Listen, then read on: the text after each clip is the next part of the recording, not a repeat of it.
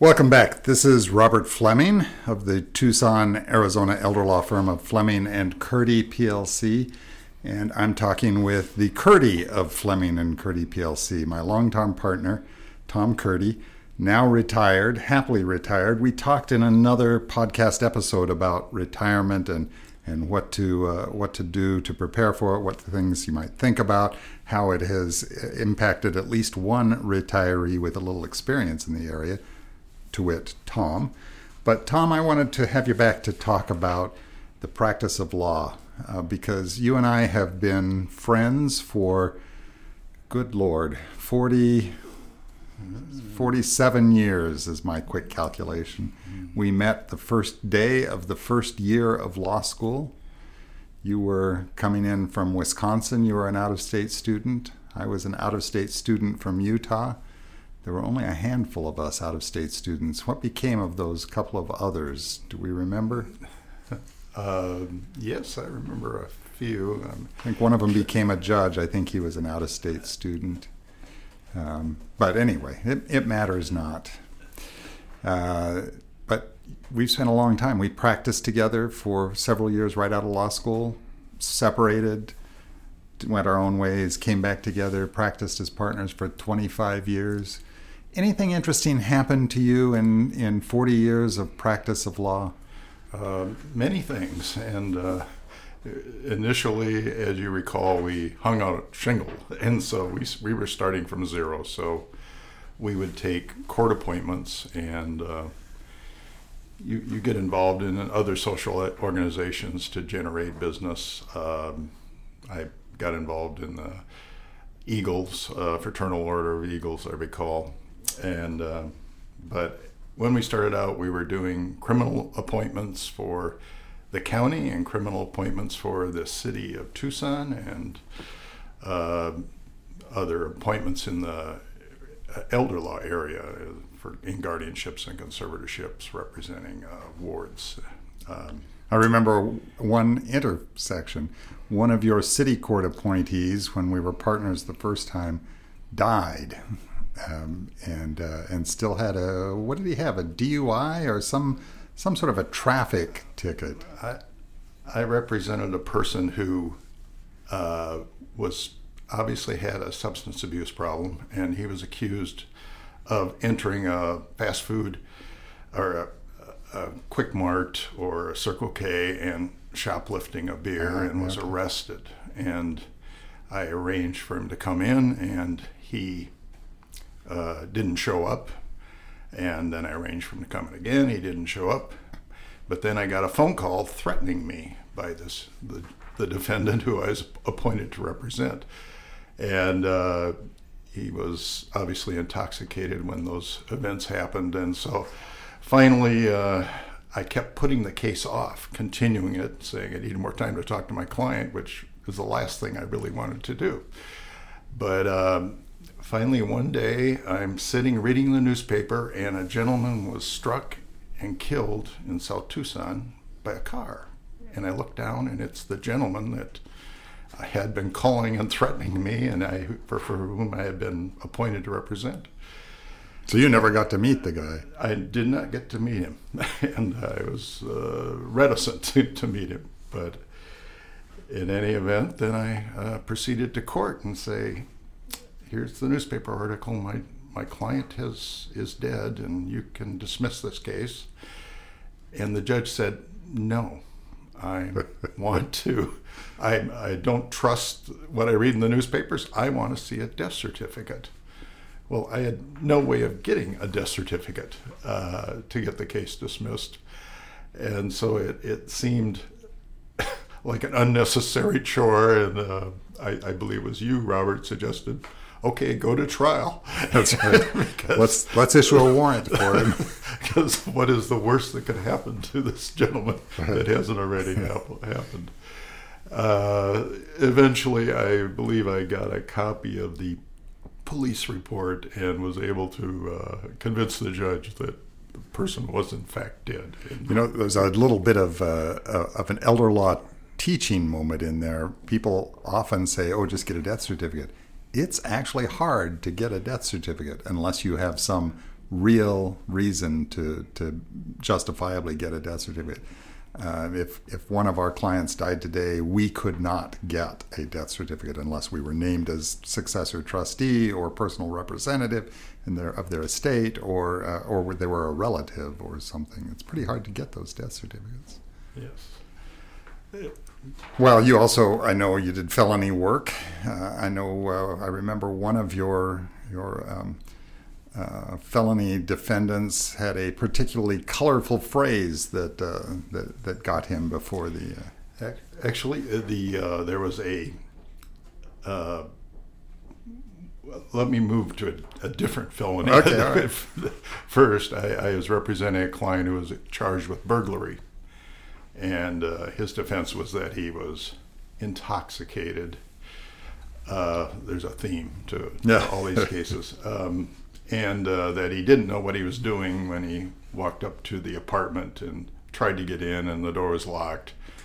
But then he proceeded to a hardware store to get a channel lock and bought it and returned and was able to force his way in using a channel lock. But in any event, it was his first offense, and we weren't certain if he would face jail time or not. But we proceeded to trial, and he was convicted.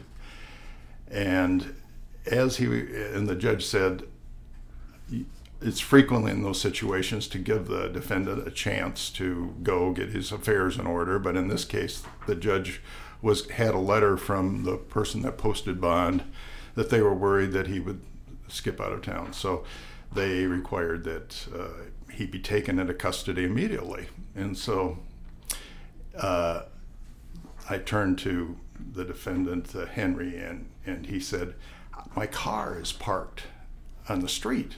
I need to do something about that. Can you take care of that? And I said, yes, I will. But I had some other commitments, so I didn't get to it until after it had a ticket on it, a parking ticket for overtime parking. And when I returned the car, but then I had to deal with the ticket. So I wrote in and told the judge that we're pleading not guilty. So then I appear in court. And of course, my client is not there. He's in prison. And I sit down and I explain why Henry couldn't move his car in time and that the ticket ought to be dismissed. And in fact, the judge did dismiss it. Unbeknownst to me, there's a court reporter in the back of the room who's writing a story about a day in the life of the city court. And he proceeds to write, there's a good news and bad news for Henry. I boil it down to, I lost your burglary case and you went to prison, but I won your parking ticket. and lo and behold, the Associated Press picked up the story. So I had clients in Idaho calling and saying, hey, I saw your name in the Idaho paper. Or I had a person in Cincinnati, Ohio contact me and said, my name's Thomas A. Curti. It happens to be exactly your name. And so I just wanted to tell you that I saw your name in the local paper. I don't remember why, which is another lesson. Any publicity is good publicity. That's right. And he said, so I know there is another Thomas A. Curti. It's a pretty rare name out there. So it was one of my more interesting cases.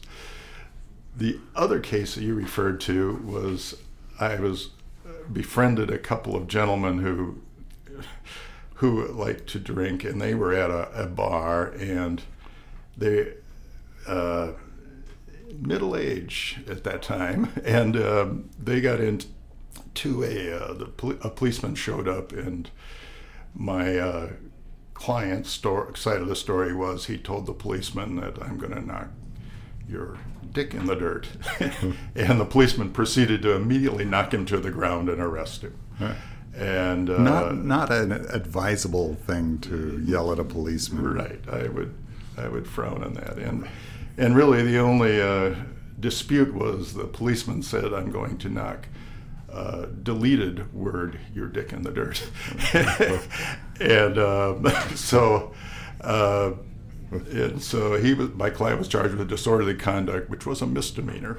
And back then, Arizona had a very poorly drafted disorderly conduct statute, and it didn't really define what disorderly conduct was in a very good manner. So I managed to get that case dismissed because it was an imprecise or not a well-written statute.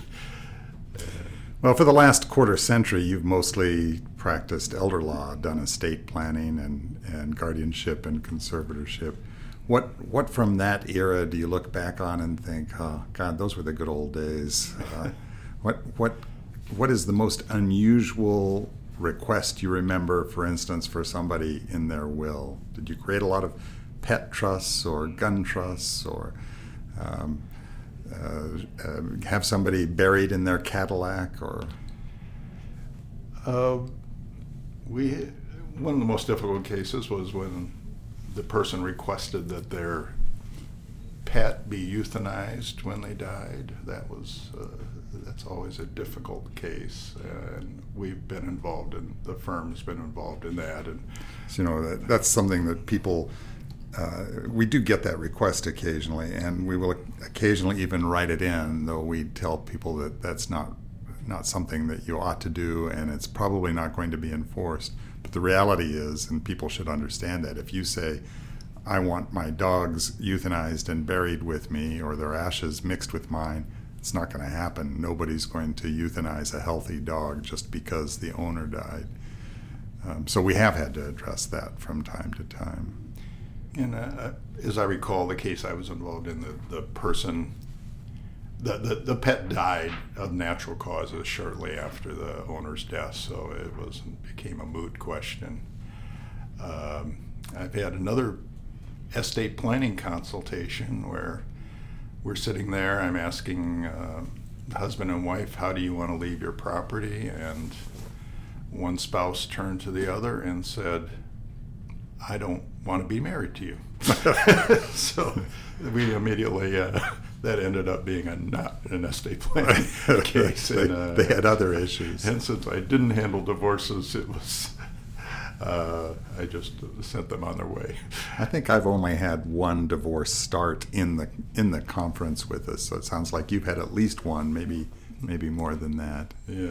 I also remember a case of an elderly couple who lived together but never got married, and apparently that was not widely known. Do you remember that? I do. I remember a couple who lived in Green Valley that the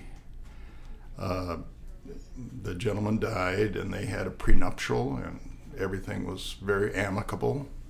But I sat down with his kids and I said, well, since your father wasn't married, and they went, what? The parents had done an official ceremony and for all appearances were married, but in Arizona it's required that you have an official marriage certificate. We're not a common law marriage state, and therefore they were never married, and it was by design to preserve one spouse or the other getting their retirement benefits until they died. And So did the kids' opinion of their father go up that he had been living in sin, or did it go down? They laughed heartily. I was as surprised at that second as they were. You assumed they knew. I assumed that they did. I didn't even know about the sham ceremony.